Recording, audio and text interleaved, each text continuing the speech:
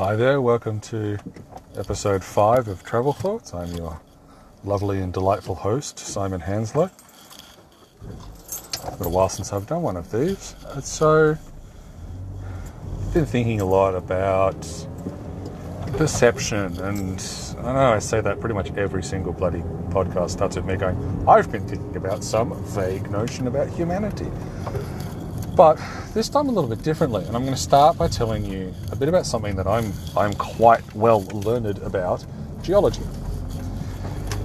Plate tectonics is a relatively recent phenomenon, a relatively recently understood phenomenon.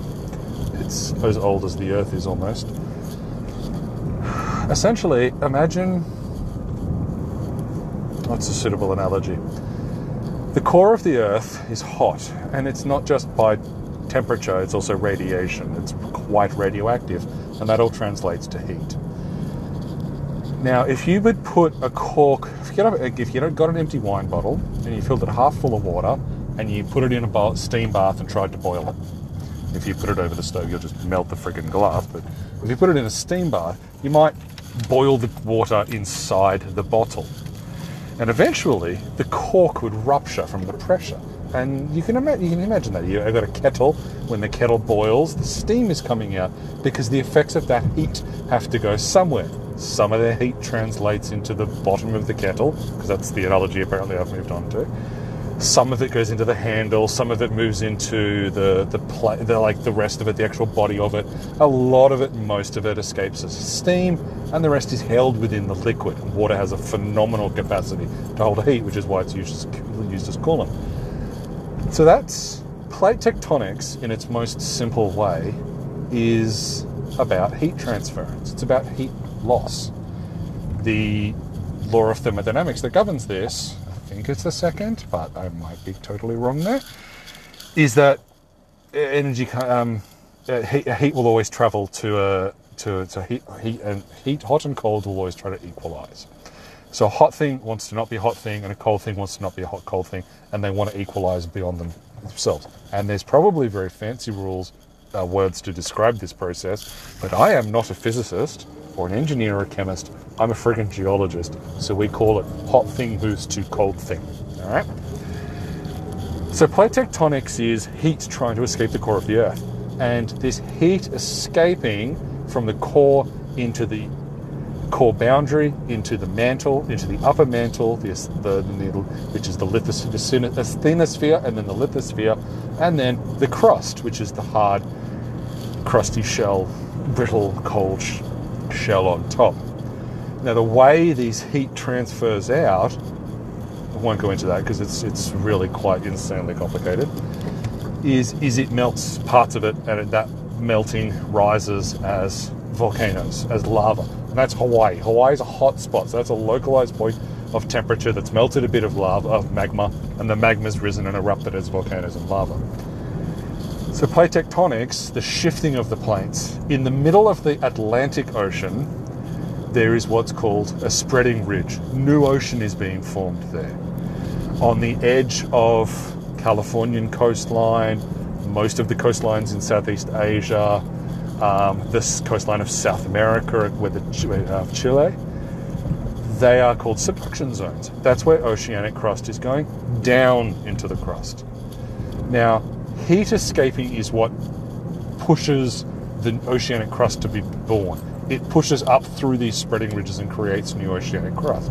But because continents exist, the oceanic crust butts up into it, and it is forced, because the continents are, believe it or not, lighter, and they are more buoyant than the oceanic crust.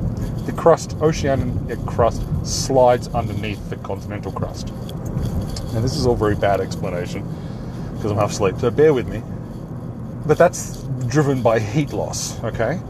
So the whole of plate tectonics, at its core, is governed by effects of buoyancy and density and weight and temperature.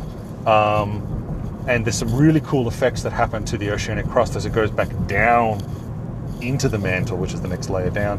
And that's some really interesting things that happen there. And I can discuss that if people want them to. It's really cool, but it's really complex. So that's driven by heat loss from the core.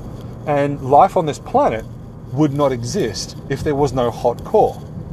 So the hot core rotating against itself, because the hot inner core is solid like a bloody ball of nickel, and the outer core is, when I say liquid, it's not a liquid, it's a hyperfluid. It's like a still metal, but it's liquid-ish. Rotates incredibly quickly against this inner core, and that friction, electrical current produced by those two events rotating, produces the electromagnetic field around the Earth. So the temperature, which protects us from solar radiation, worst of solar flares, neutron bombardment. If we did not have a magnetic field around the Earth, we'd get toasted pretty quickly. If you've ever seen a very, very bad movie called The Core, don't believe a word of it. The negative aspects of not having a magnetic field are pretty, not accurate, but pretty correct in their foretelling of doom. It's bad, and it would hurt people, and things would be wildfires, and we'd all get radiation poisoning and die. So you want to have that thing, and without it, life couldn't exist. So yeah, the presence of a hot core determines the temperature that life can exist on a planet. All right. Prior to the 50s, plate tectonics didn't exist as a theory. We didn't understand why the continents moved. There were some theories. There were some pretty crackpot theories. I am not well versed in these theories. When I'm driving the car home from work, I can't remember what they are. And this is illustrative more than anything else. But these theories try to explain why plate tectonics happened and why it existed. There were theories like there was a hollow Earth, or that there was a mini sun inside the Earth, or that the oceans, the water was full of, the center of the world was full of water, and it rotated around, and the movement of that water pushed the continents around. There was no real concrete understanding of what was going on for the interior of the planet, and it was all really governed by what, if you look at ancient Hebrew and Hindi pictures of the firmament of the creation, you'd get an idea of what these guys thought, because it was all based on spiritual, religious doctrine. So in the 50s, during World War II, and when submarine combat and submarines got much more prevalent, and radar became a thing, and magnetic sensing devices became a thing, and you had these instruments on the front of submarines that could map the ocean floor's magnetics. Because you can't see down there, you have to have fun ways of mapping the ground, and that's fine, that's great. But when there's a couple of captains that noticed this, actually, some really clever guys on a few submarines noticed that the seafloor was striped. So when they noticed that the seafloor was striped, they thought, why is it magnetic? They worked out that the rock that the seafloor is made of, it's largely basalt, is quite high in ferric metals, iron, which are magnetic. Ferromagnetism. And that the magnet, the ocean floor, a big strip of it would be oriented north-south, and then the next strip would be south-north, and then north-south, and then south-north, and then north-south, and it would have this system that would just overlay, and then the next one, and then the next one, and the next one. One of the effects of electrical movement is electromagnetism. If you get a wire, copper wire, and you put an electrical signal, words, and you put current, is the word I'm looking for, through that wire, and it's going from left to right, in a spherical sort of space around, perpendicular to the flow of the current, you will produce an electromagnetic field. And that's been well known for hundreds and hundreds of years. Well, since electricity, so probably only 150 to be honest. Anyway, moving on. So magnetic fields are well understood. So what happens is, it's a quantum, one of the quantum effects of magnetic fields is that they swap polarity. North becomes south and south becomes north, and all magnetic fields have a north and a south. So our one does this too, and it is in the geological record. So you have big strips of oceanic crust that are north-south and some that are south-north. They've switched. So that's pretty concrete evidence that the Earth's magnetic field undergoes dipole reversion, which is what it's called.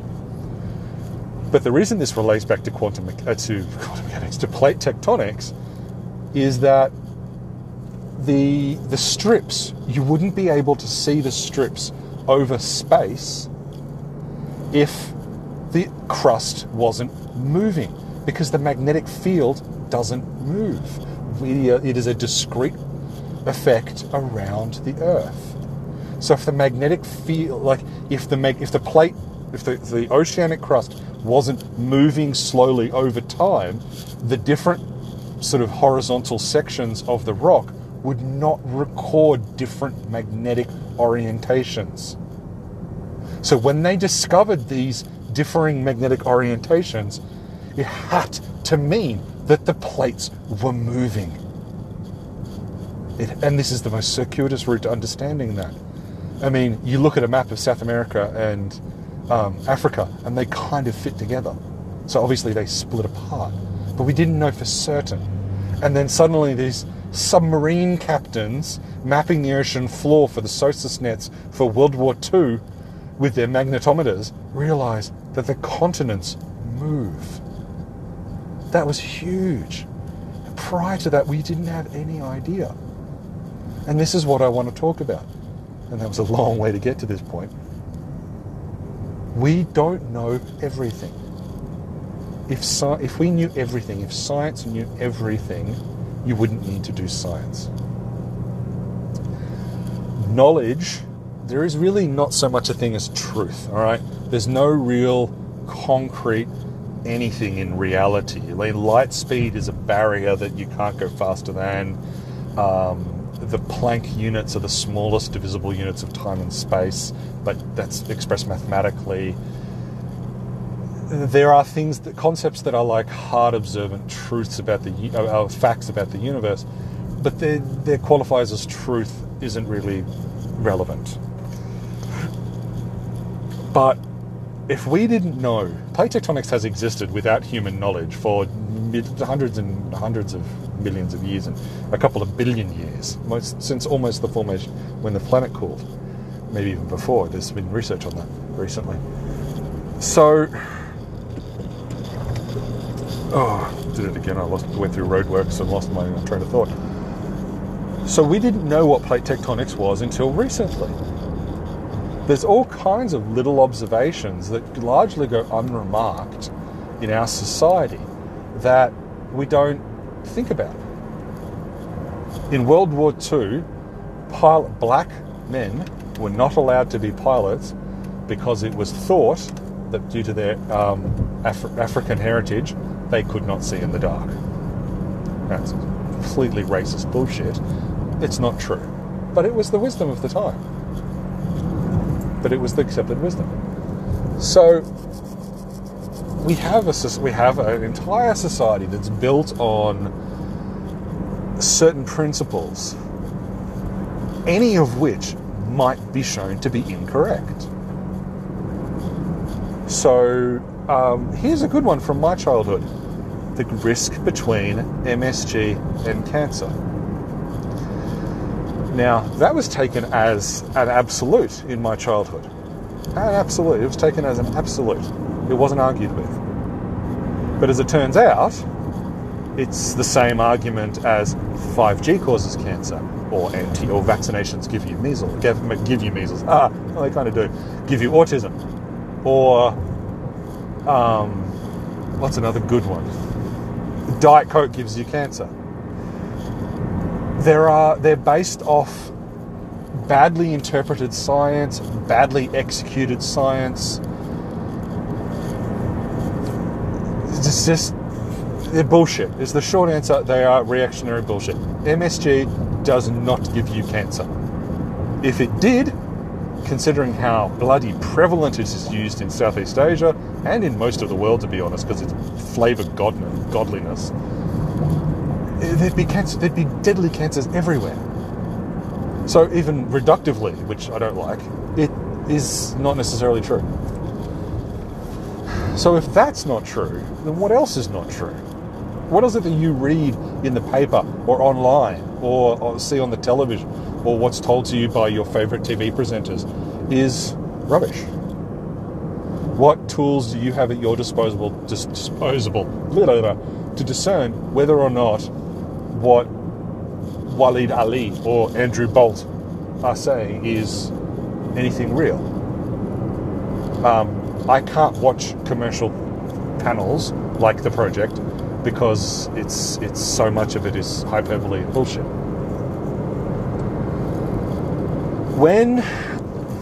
Let's take two other examples. Chernobyl and mad cow. Mad cow is a real thing. It is a prion disease called, it results in a disease in humans called Creutzfeldt-Jakob disease, which literally eats your brain tissue. It's called mad cow. You go mad because your brain is fucking dissolving. Excuse the French. It really is. It's prion. Prions are little fragments of virus. They shouldn't even be classed as a life form. We still don't even know how they work. They are unkillable. Absolutely unkillable. If you get a prion disease, yep, bye. Can't do a damn thing about it. That's why mad cow sets off so many alarm bells. It's an actual thing. So you get this presentation of a disease in cattle in the UK. And I remember when this happened. And there's been subsequent mad cow episodes happening because they test for it everywhere because it's so horrifying what it does to humans. So I think it was the 70s, maybe the 80s? If it was the 70s, then I don't actually remember it happening because I wasn't alive. But when mad cow first happened, there was all kinds of shit in the press about what it was, what it wasn't. But the government came out, basically came out in front of all of it and said, this is exactly what it is, and this is what we're going to do about it. There was no moral ambiguity. There was economic resistance because you had to slaughter tens of thousands of cattle. But the health advice was clear. This is going to kill you in an incredibly painful way, and it could be really damaging to high proportions of the population. So we're going to sterilize these populations of cattle. We're going to test every single one of them, and we're going to kill it all. But I don't think beef prices in England have actually recovered from that. I don't think they have. And the US is constantly terrified that it's going to get it there, and so is South America, that now produces most of the world's beef. Australia, they're terrified as well, to test it all the time.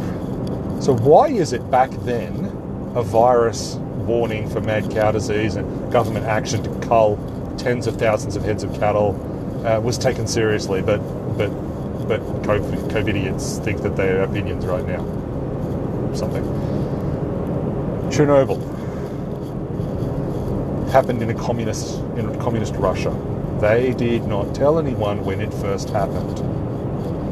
The first alarm bells started going off when people in Switzerland started getting sick. And then they went, hang on, this is radiation coming in on the weather. This is coming from Russia. Oh yeah, by the way, Russians, we had a major meltdown and we've now poisoned a whole chunk of Western Europe. And yeah, whoops, sorry. So, and again, Chernobyl's been this clear thing of, here's something that's happened, here are the potential hazards involved in this thing, let's do something about it. And things were done about it. And while background radiation levels are still a little high, and you're still getting occasionally high leukemia clusters in certain countries in Western Europe, it's kind of, you know, it's dealt with, and they need to replace the sarcophagus over the reactor because that's going to be radioactive for the next, you know, I'm sure we need to leave instructions for the cockroach people when they take over to try and repair the sarcophagus. That's a whole other kettle of fish I should talk to you about. Time, like how to communicate to deep time. So here we have two examples of science that was rigorously conducted, that was well understood, was actioned, and it was effective. So here are two examples right now. We've got plate tectonics, and observation of the natural world has led us to an understanding of a natural process that we didn't necessarily understand before. We might have had inklings and other theories and ideas. And plate tectonics is still a theory. It's the best theory that fits the evidence. And there's heaps of evidence. Now that we know what we're looking for, there is evidence literally everywhere. There is no next level disputed theory for how geology operates on this planet. Maybe other planets, but not Earth. And even then, plate tectonics is still the viable option on other planets. Mars has got evidence of it. It's gone now, but it used to happen. So that's why science, the natural world has produced evidence, we've interpreted it, and it's got something. We've got an idea that fits the facts really, really well. Mad cow happened, Chernobyl happened, man-made events or emergence of viruses occurred. We collected data. We made governments made decisions. Things were locked down. Steps were taken. Measures were taken. And I'm sure there was pushback. I was not alive for Chernobyl, and I'm pretty sure I wasn't alive for the major UK mad cow outbreak. In fact, I think it might have been in the 60s. And I don't really remember. Can't remember what the pushback was. There probably was. You would have got economic pushback from killing all the cattle. You would have got pushback from the Russian government for interference. You would have got pushback from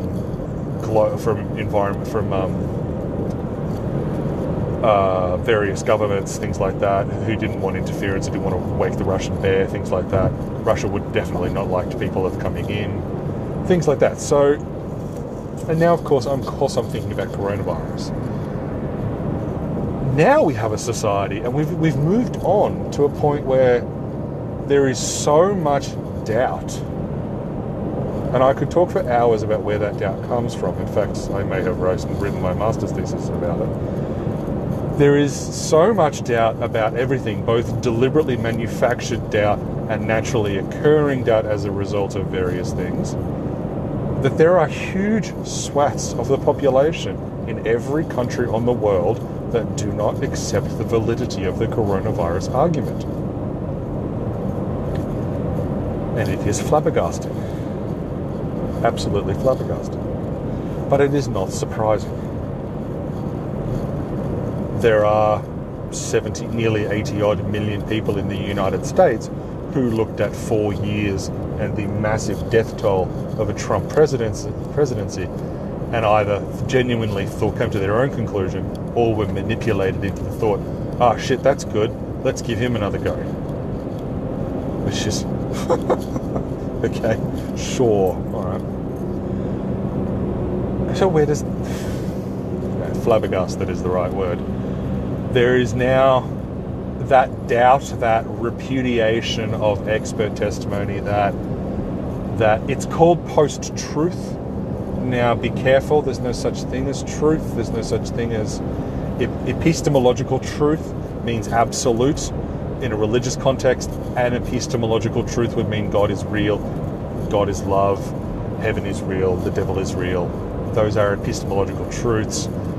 In science, we try desperately to stay away from the concept of it because everything's pretty spongible. Even things like the speed of light, which have been demonstrated to be there mathematically by Einstein's field equations. Still, we can't go out and poke it, so we can't really test it yet because we can't throw things that fast. We can't really fuck around with the concept except mathematically, so we have to leave it open as a theory. So there's no such thing as epistemological truth from a scientific perspective. We have to leave that concept alone. But still there is so much doubt. I've said this before in a couple of other Facebook posts, is that, say, take Dr. Fauci in the US. He's probably one of the most well-credentialed immunologists on the face of the bloody planet, and yet he's had death threats.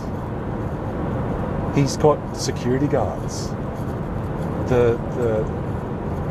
Like, what the actual fuck?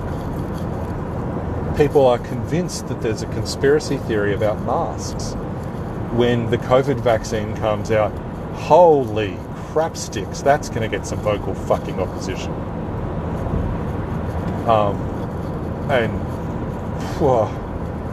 People who do not have the tools, the intellectual tools, to judge the merits of an immunological argument or a scientific argument of which they do not understand it, the finer points, to then think that their opinion is as worthwhile as the immunologists who created the data is insanity.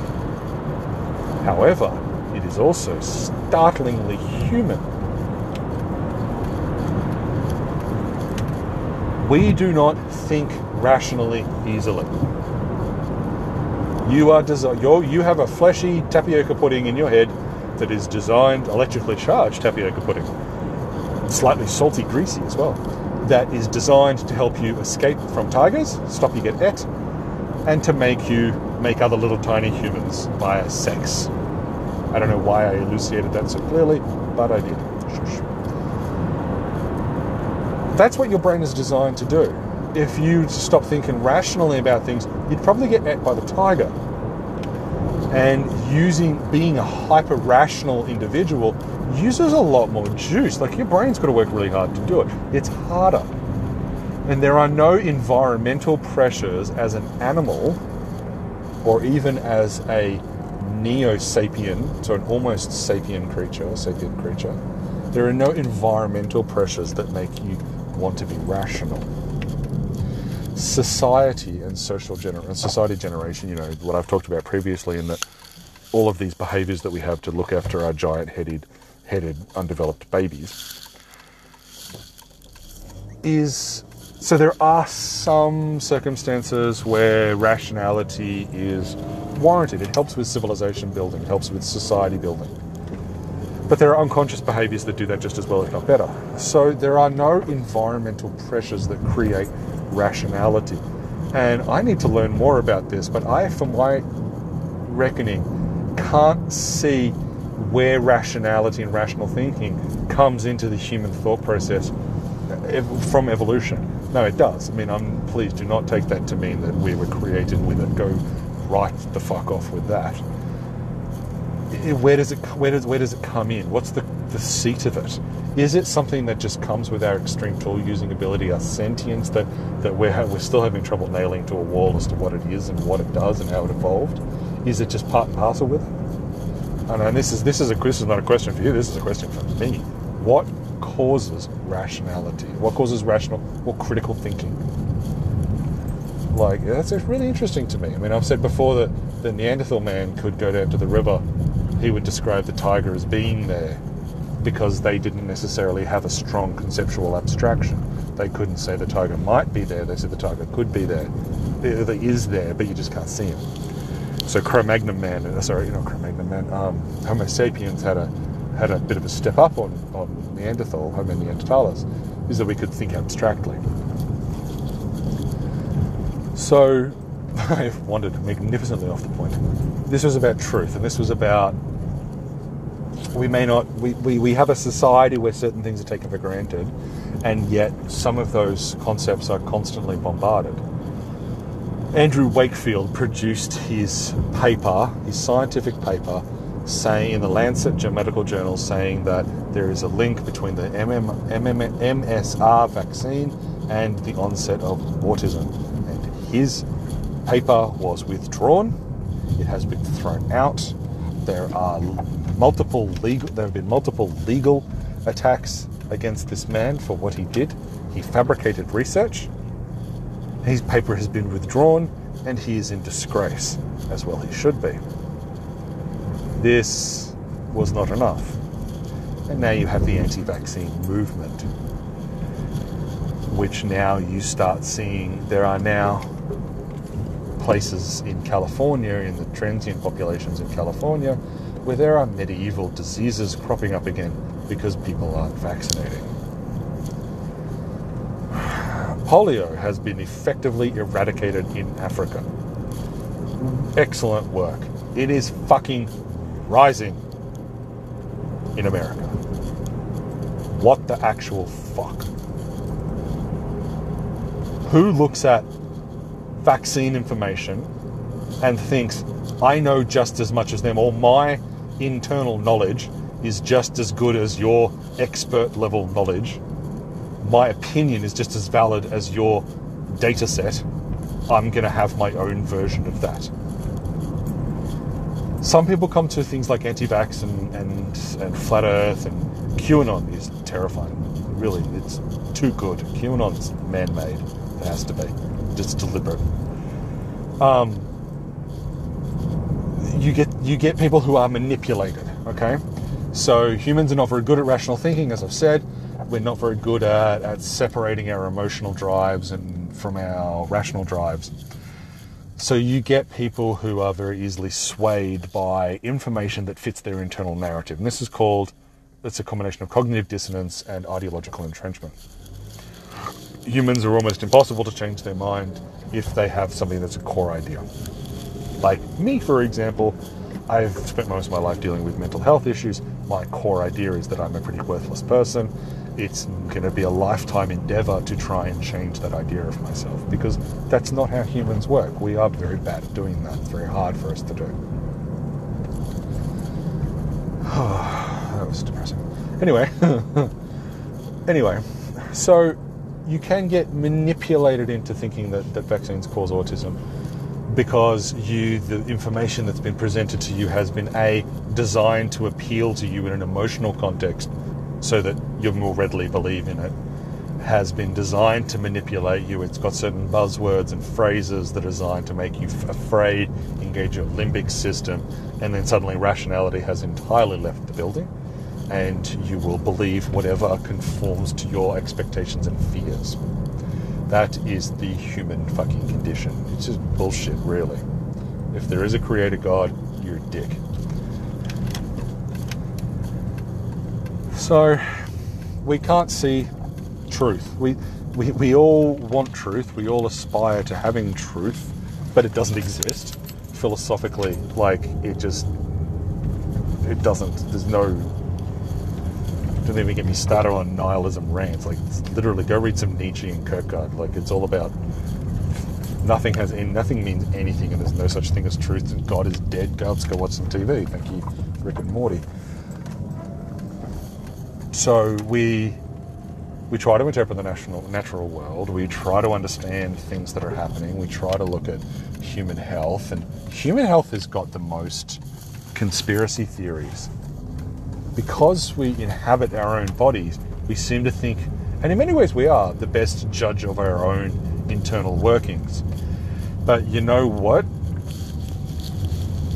There's a disease called periodic paralysis, and essentially what it does is when your potassium ion exchange gets all stuffed up and your cells can't contract properly, and you start having ataxia, so you start having shaking. And it's very complicated. It's all about the way it functions is a very molecular action. And I guarantee you that no one outside of the actual people whose job it is to learn this really understand it properly. And yet, it's a thing. That was a bad example. There's probably better ones. What I'm saying is, we are very bad at determining the root of things, the truth of things, as close as we can get to the truth. And we are celebrated in our badness. We are celebrating celebrity COVID deniers. And it goes even for more subtle issues. Like, I do not even begin to understand how, if someone says that they identify as a gender that they were not, that is not the one that it is expressed as their phenotype, why wouldn't you let them? I don't understand it. The only thing that matters in this world is what we attach meaning to. So if someone decides that they like a person who's raised as a man has decided he wants to be a woman or is a woman. I'm not trans, so if I get the language incorrect, I do apologize. If they want to transition, or if they have transitioned, or if they just want their outside to reflect their inside, what is wrong with that? There is no problem with that. It's just humans being humans. But some people take it as a affront to their very existence, and it's insanity. So we suck at seeing truth. How do we get better at this? There are billions being spent at the moment on trying to understand how to combat fake news, how to combat the manipulations like the great big orange shit gibbon that's sitting in the White House right now tries to send to his followers. And yes, I just called Trump a giant orange shit gibbon. Thank you, Scottish people. And by the way, this is probably my most opinionated podcast. I'm perfectly fucking okay with that.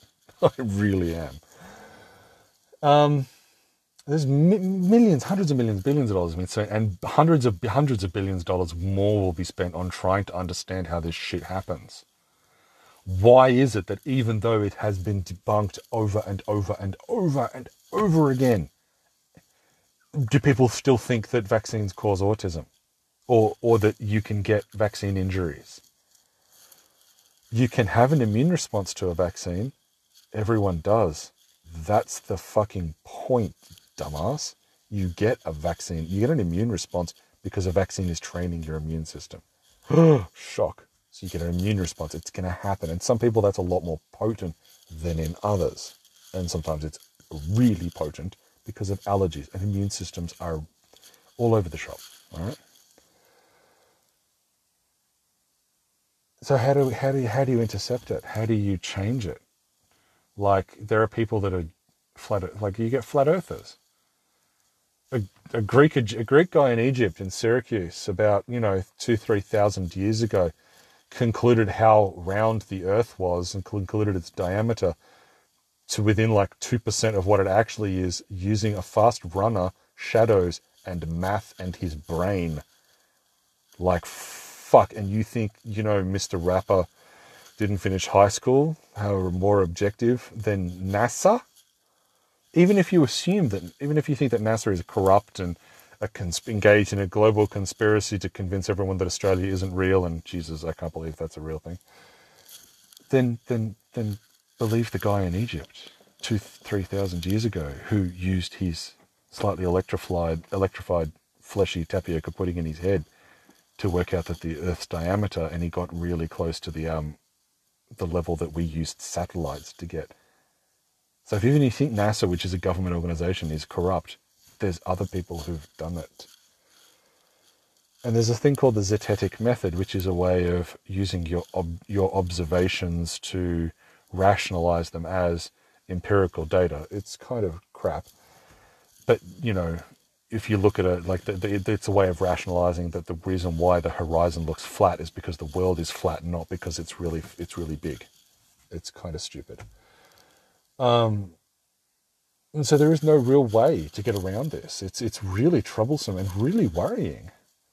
I was having this discussion online with a few friends that while we live in a post-gatekeeper society, like, it's really good that anyone can get out there and put their information on and educate people and have really good discussions about the validity of certain scientific concepts, because the whole point of science is debate and argumentation and evidence-based discussion. Like, yes, excellent, that's the bloody point. It has to survive vigorous debate. Without debate, your argument is meaningless. You need to be able to support it. So yeah, let's get out, let's argue with the facts, let's verify them, let's make sure they're spot on, let's publish those null and defeated hypotheses, let's show where we fucked up. That's the whole point. But we don't. We find more emotional attachment to whatever makes us feel good. In some contexts, that's racism. In some contexts, that's misogyny. So this anti-knowledge, post-truth, post-empiricism, post-expert testimony world that we're going into doesn't just mean that science gets stymied. And this is the dangerous part. It means that racism gets amplified. It means that misogyny gets amplified. It means that trans rights get trampled, like anti-trans rights gets, and LGBTQIT rights get trampled on. So it's more dangerous than just fuckhead over there thinks that the earth is flat. It goes deeper. And so this is pretty depressing, but there's a lot of work going into it, and there's a lot of really, really clever people who are really concerned about the direction that our society is traveling in this regard, and they're willing to fight against it. And I am too. I'm a science communicator. Well, I'm a retail worker, but I'm a science communicator, and I want to be. I'm against it too. I think that there's my firm opinion that fake news represents a really serious threat to our civilization. climate change represents a pretty serious threat to our species, but fake news and anti-knowledge and post-truth is a threat to our civilization. So if you have someone in your family that's anti-COVID denier, or anti-vaccine, or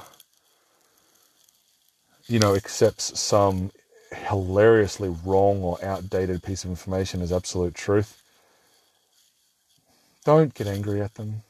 You can't beat them in an emotional fight because they're already there fighting with emotion. You're trying to fight with rationality and it doesn't work.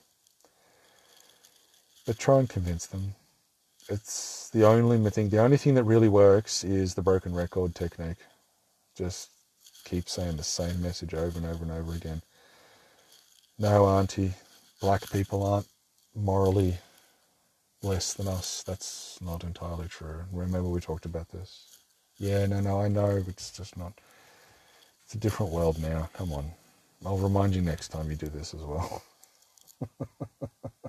I don't have a racist auntie. My aunties are really nice, actually. That was the example. Anyway, I'm home now. I haven't been home for a while. I've just been bloviating. Think about that. Maybe the theoretical exercise to go home with after this session, if you've actually gotten this far in my ramblings, is think about something in the society, in the world around you that you take for granted, or don't take something physical, like grass exists. That's a pretty good one. Like we've got pretty good evidence that grass exists. Like, Stephen Colbert is famous for asking the question, do you believe in climate change? It's a stupid question because you might as well be asking, are there hats? And yes, there are hats. We can answer that question. So don't ask. Well, yeah, if you want to ask questions that you can observe the answer to, that's fantastic, but you will solve them pretty quickly. But that's good on it. It has its own merits. Think about some assumption you have about, say, how mobile phones work, or how is the Trump rhetoric about the United States election true, which it plainly isn't. But how does it really work? How does the Australian electoral system work? The Westminster political system is very different to the American. What the fuck? Think about something. Take one thing in your life. Try to find something where you don't understand how it works. You really have no idea. How does that work? Go and learn about it.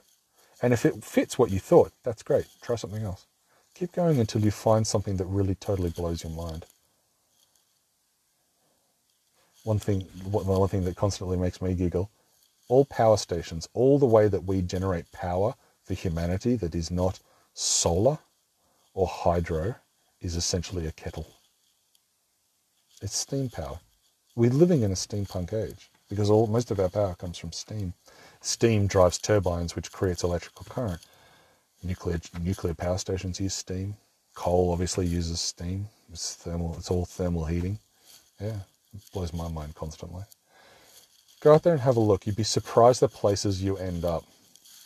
And just for shits and giggles, go onto Wikipedia and learn about the sordid history of cornflakes. It's hilarious. Recommend it to everyone. It's worth a read. Well, thank you for listening, guys. I will talk to you next time. This is Simon Hanslow, finishing up. Thanks a lot. Bye.